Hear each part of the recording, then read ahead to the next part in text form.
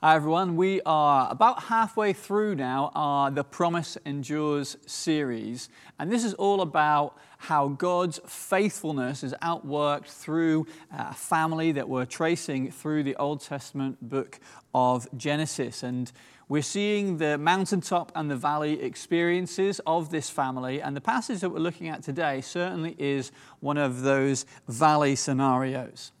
We have encountered time and time again that the Bible often gives us an unflinchingly descriptive perspective on things that happened. And I say descriptive as opposed to prescriptive, in the sense that not all of the Bible is for us to emulate and copy. Sometimes the Bible teaches us through counter-example and just tells it the way it is in the terms of the way it happened in history. And so I want to give this heads up on the passage you're about to hear. We are about to hear a story of where women in particular are particularly mistreated. There is examples of polygamy and where women are treated as objects, really, as possessions, and are not treated well at all. I want to remind us that this is in contrast to the way the Bible sets out God's ideals for men and for women from the very first pages of the Bible. Part of God's design of humanity is that men and women are equally created in the image of God, full of inherent value and dignity. And where there is a marriage relationship, that is to be an exclusive relationship where each part, the husband and the wife, are cherished and desired and pursued by the other. And so what we're about to hear is in real contrast to that. And you might ask, well, why is this story in the Bible then? Well, the Bible tells it like it is. We wouldn't blame the news for telling us bad news all the time. And if the news told us just good news, we would think that's propaganda. They're not telling us the truth. No, the Bible speaks the truth, and sometimes the truth is very harsh and very dark.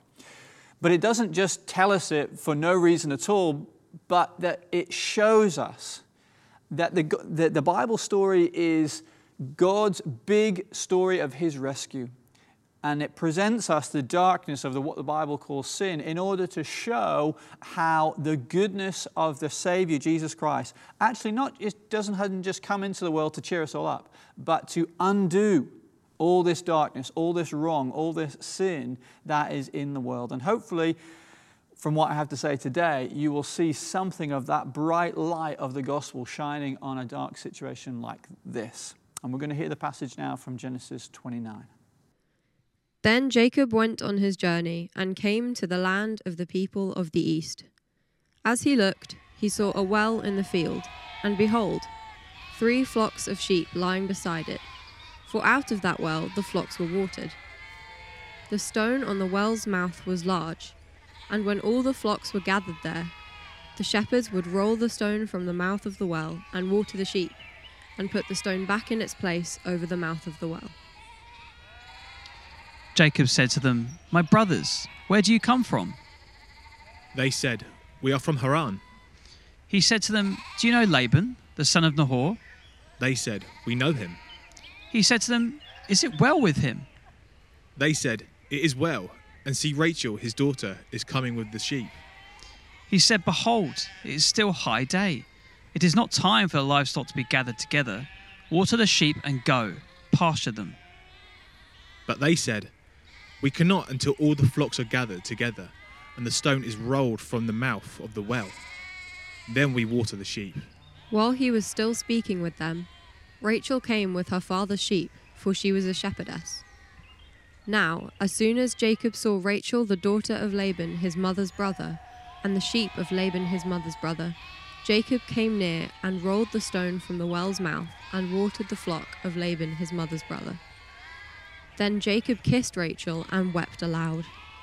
And Jacob told Rachel that he was her father's kinsman, and that he was Rebekah's son, and she ran and told her father. As soon as Laban heard the news about Jacob, his sister's son, he ran to meet him and embraced him and kissed him and brought him to his house. Jacob told Laban all these things, and Laban said to him, "Surely you are my bone and my flesh." and he stayed with him for a month. Then Laban said to Jacob, Because you are my kinsman, should you therefore serve me for nothing? Tell me, what shall your wages be? Now Laban had 2 daughters. The name of the older was Leah, and the name of the younger was Rachel. Leah's eyes were weak, but Rachel was beautiful in form and appearance. Jacob loved Rachel, and he said, I will serve you 7 years for your younger daughter Rachel. Laban said, It is better that I give her to you than I should give her to any other man. Stay with me. So Jacob served 7 years for Rachel, and they seemed to him but a few days because of the love he had for her. Then Jacob said to Laban, Give me my wife, that I might go into her, for my time is completed. So Laban gathered together all the people of the place and made a feast. But in the evening he took his daughter Leah and brought her to Jacob, and he went in to her. Laban gave his female servant Zilpah to his daughter Leah to be her servant. And in the morning, behold, it was Leah. And Jacob said to Laban, What is this you have done to me? Did I not serve with you for Rachel? Why then have you deceived me? Laban said, It is not so done in our country to give the younger before the firstborn. Complete the week of this one, and we will give you the other also, in return for serving me another 7 years. Jacob did so and completed her week. Then Laban gave him his daughter Rachel to be his wife. Laban gave his female servant Bilhah to his daughter Rachel to be her servant.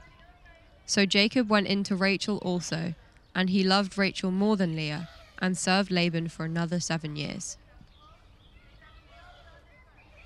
So what we've heard there is a very complicated family scenario. And even if you've been with us for the last few weeks or through this series, you might be finding it a little bit hard to keep up with it. I don't know if you've ever read a book that has a sort of contents page and a list of characters. I remember when I read Dr. Zhivago. I mean, if you read Russian literature, what's the point of doing that unless you tell people that you have read it? But in that, there was, at the beginning, it has a list of characters and it tells you who's related to who, and it helps you to reference as you're reading through because it's very easy to forget. In these sort of epic family sagas, well, we've got an epic family saga right here. And maybe you've lost your way a little bit, so let me help you with that. See if you can keep up with this. This is a brief summary of what is happening and who is who in this family saga that we're looking at in Genesis. So we're talking here about Jacob.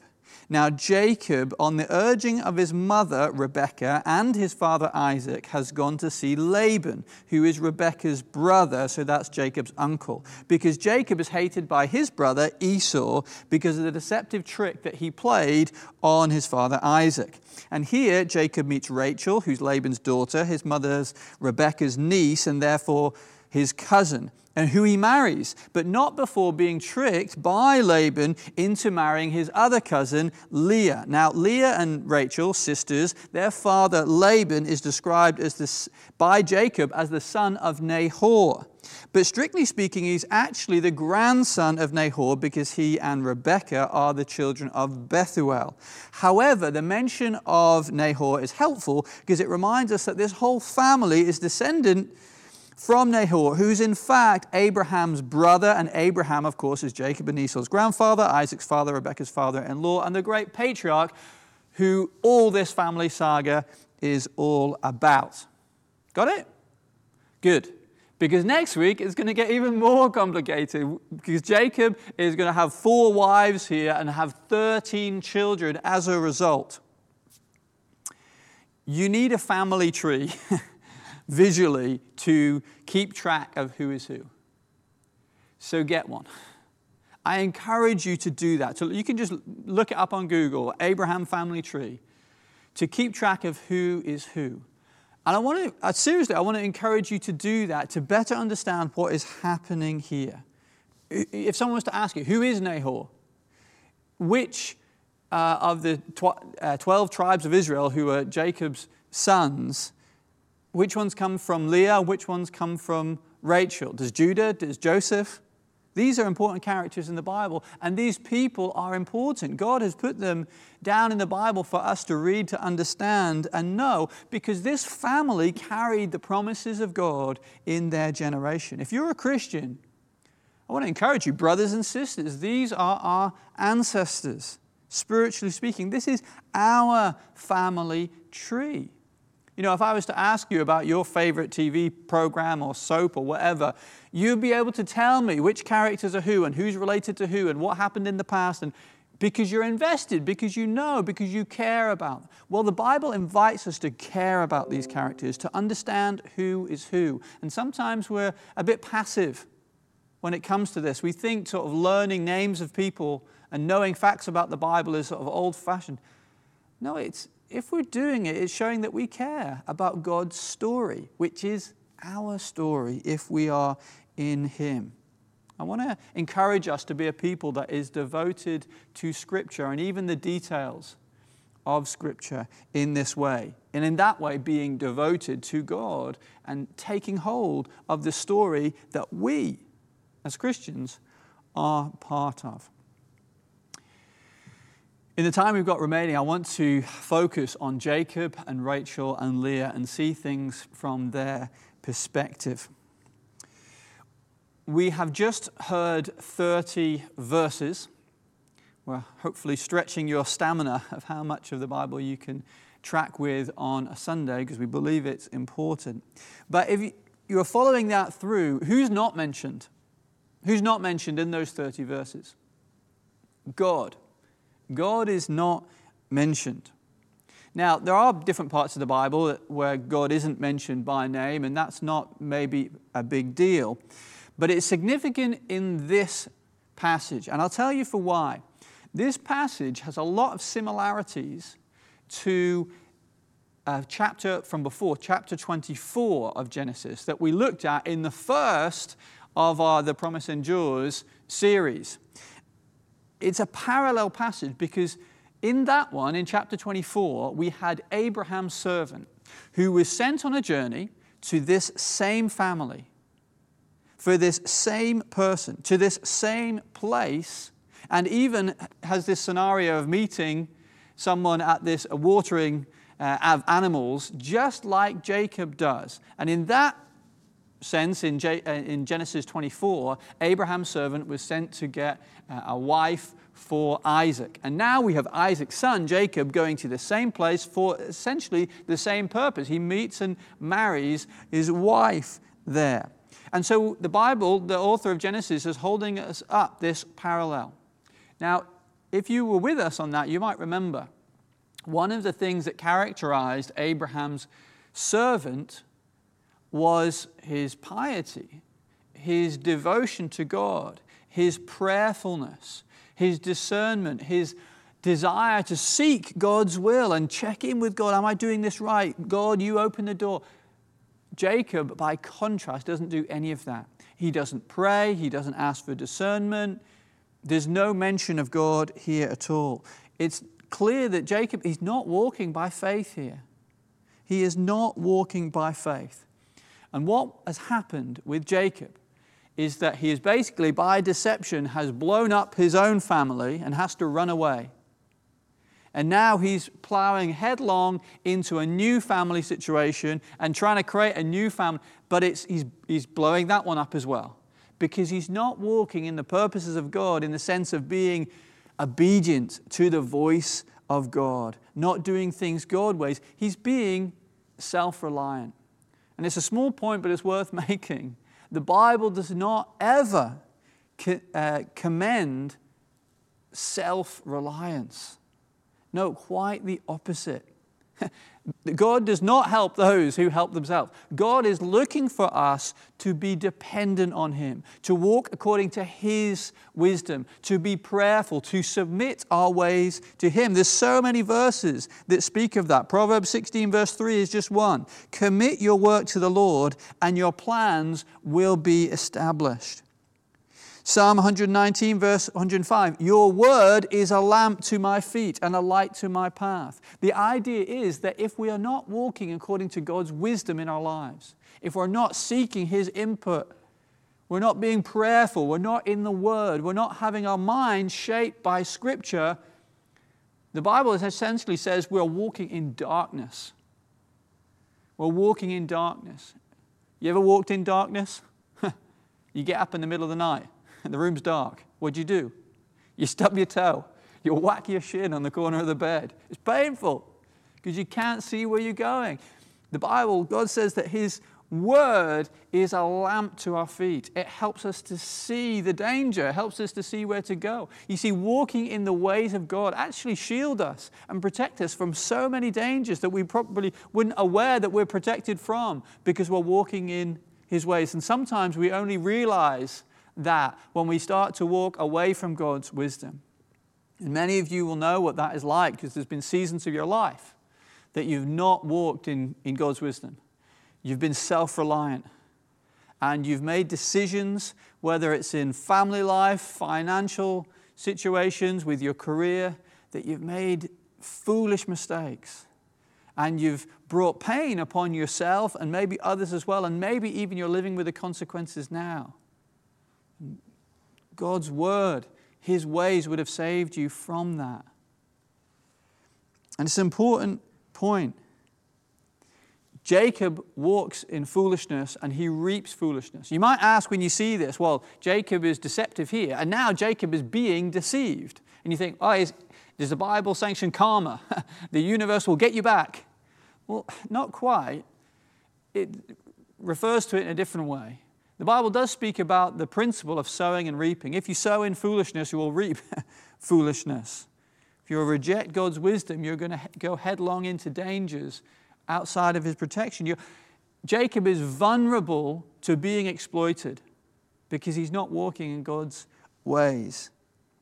And what we see played out here is Jacob's sinfulness is like a snowball that just things get worse and worse, and he gathers up other victims in his own sin because of his own sinful attitudes. And we see his victims in this passage. Rachel and Leah in particular are the recipients of this, forced into this marriage situation that is to all of their detriment and not the way things should be done. So let's focus specifically on Rachel and then on Leah as well.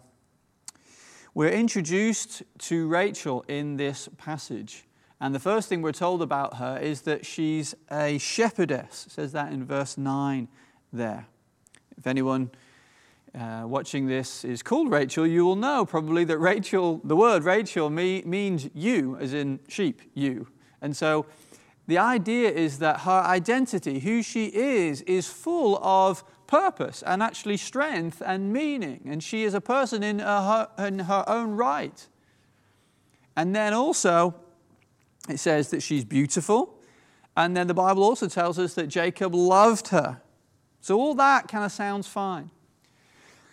But as the passage goes on, soon we see that Jacob's desire for her actually overwhelms everything else. And she goes from someone as being strong and empowered as a shepherdess to, she has no agency.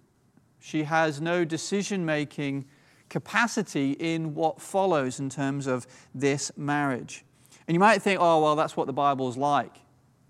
But again, if we contrast this passage to the very similar passage back in Genesis 24, we have Rebekah, who is asked whether she wants to go and marry Isaac.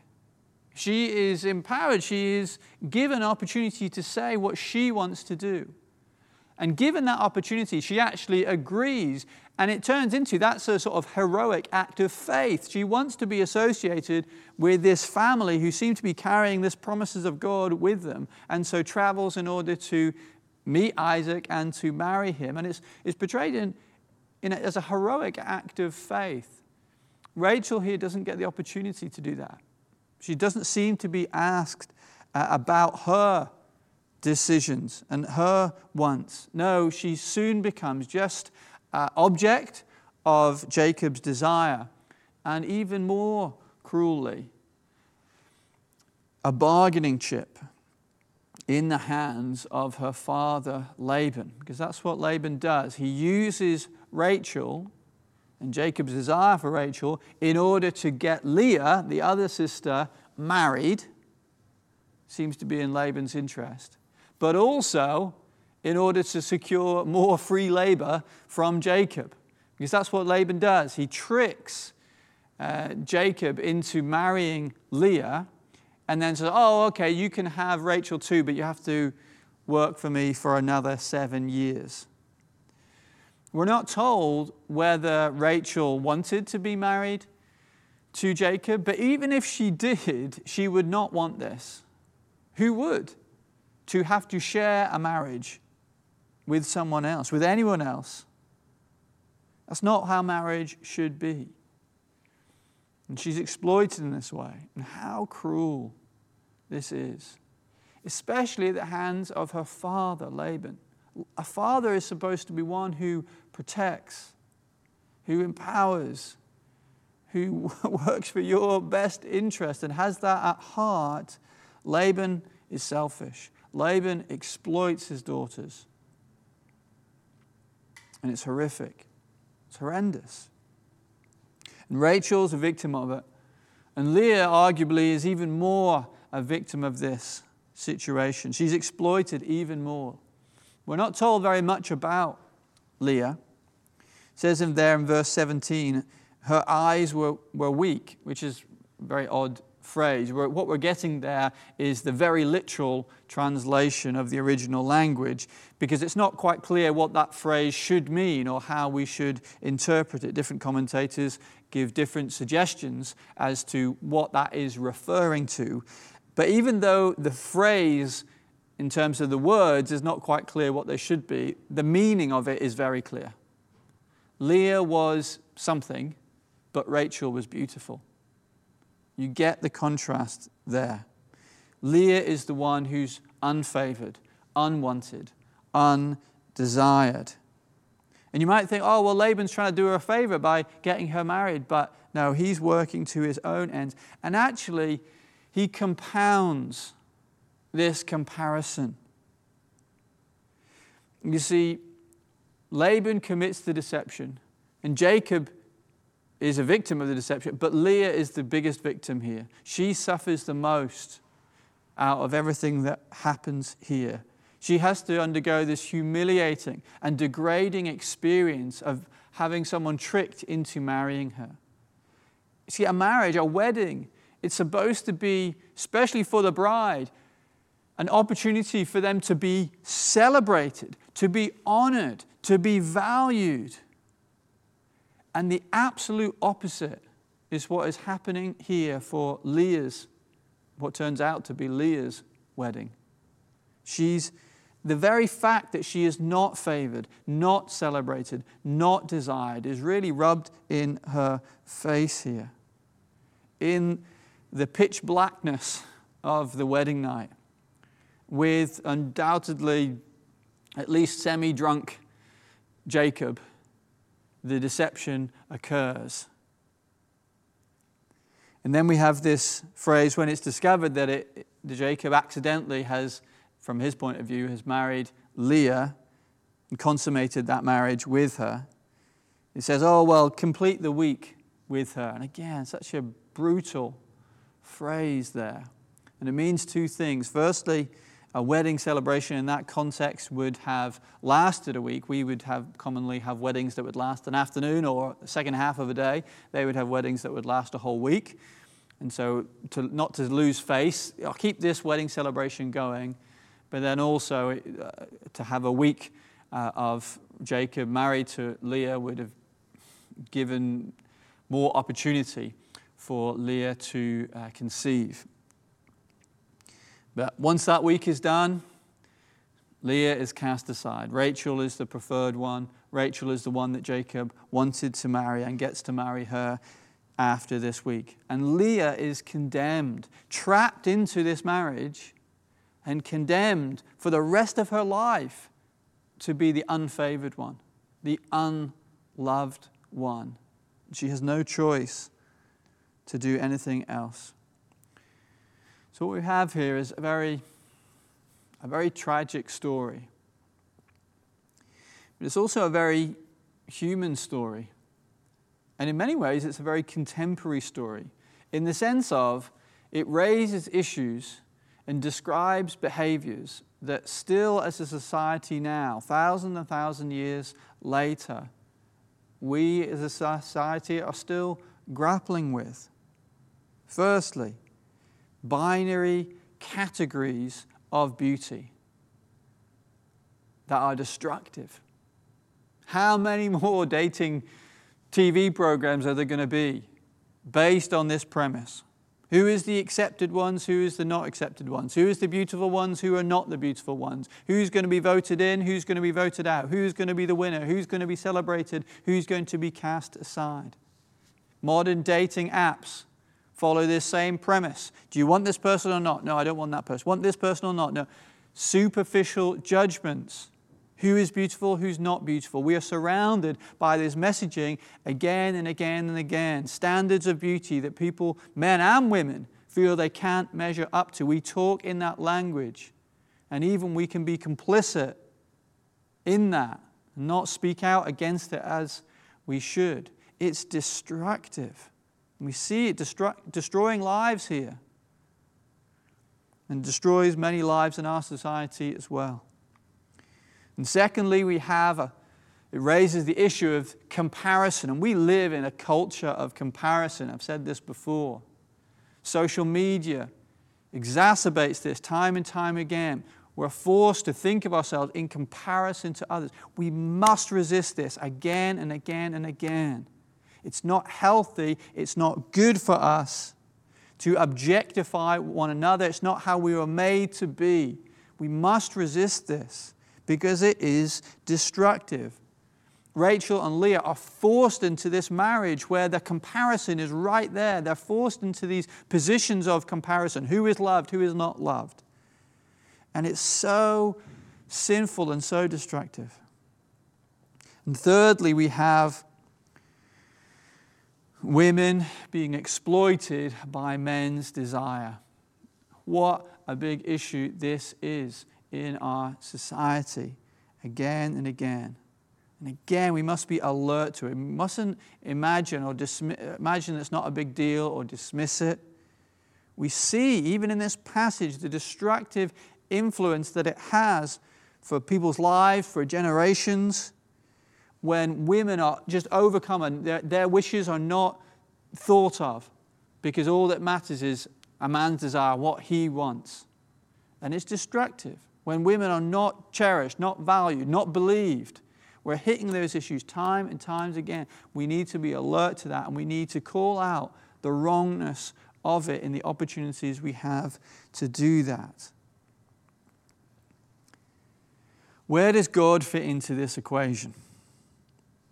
Again, we might ask the question, it's in God's Bible. Does He condone this mistreatment of these women? Is He on the men's side?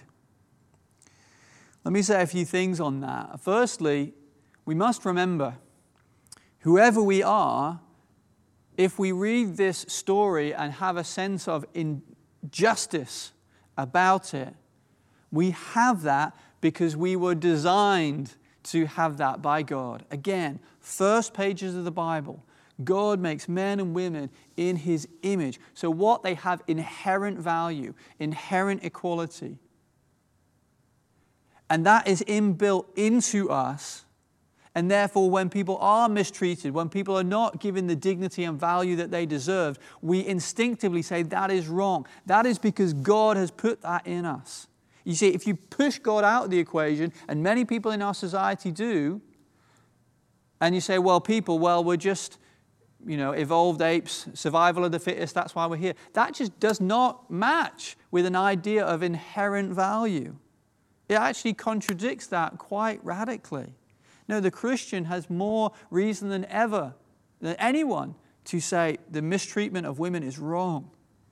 Because it's not just based on a passing phase, that is a popular thing to say right now. It's based on the fact that page 1 of the Bible, men and women created in the image of God. And we must believe that, and we must say that as well. helpfully for us if we ask the question, how would God treat these women? The Bible is actually not silent on that.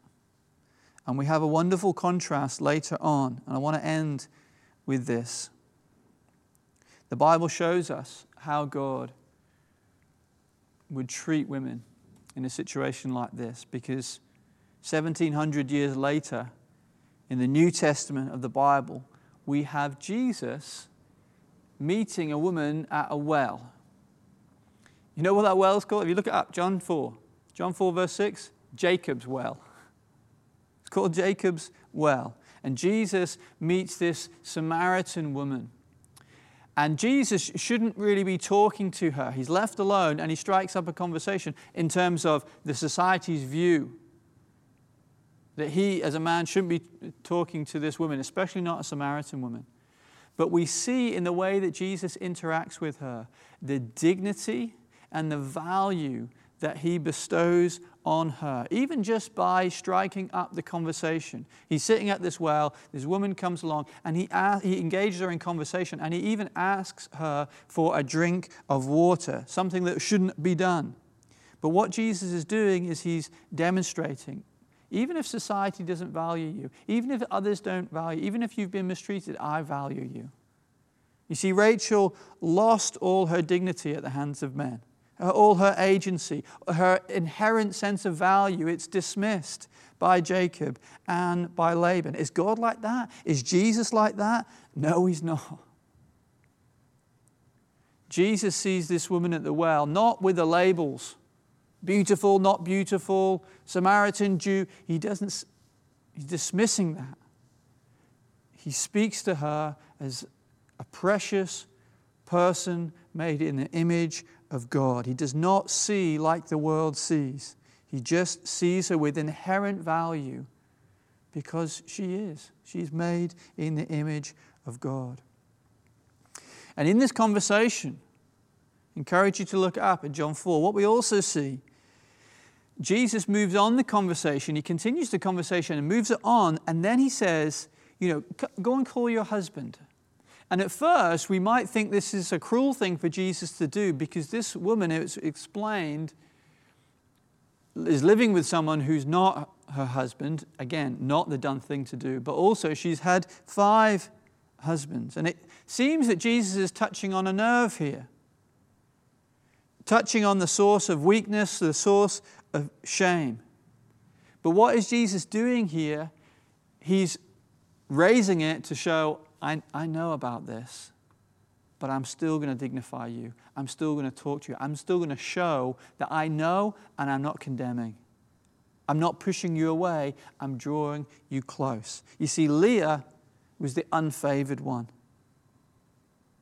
And for this Samaritan woman, 5 husbands, might suggest that maybe we could imagine that 1 or 2 of them might have died, but that speaks of multiple divorces. This woman has been rejected again and again and again. Unfavored one. And what does Jesus do? Does he condemn? Does he reject? No. And in fact, through Jesus' kindness towards her, it says that many people actually believed in Jesus. He is demonstrating just by simple words and phrases the gospel, the good news, that the Savior has come. And many people believe in Jesus because of this interaction. What is he saying? He's saying, you may have been rejected by men, but I don't reject you. I want to bring you close. I don't want to push you away. You see, Jesus, he gives dignity to a Rachel. You see, Jesus, he prizes the unfavored, restores a Leah.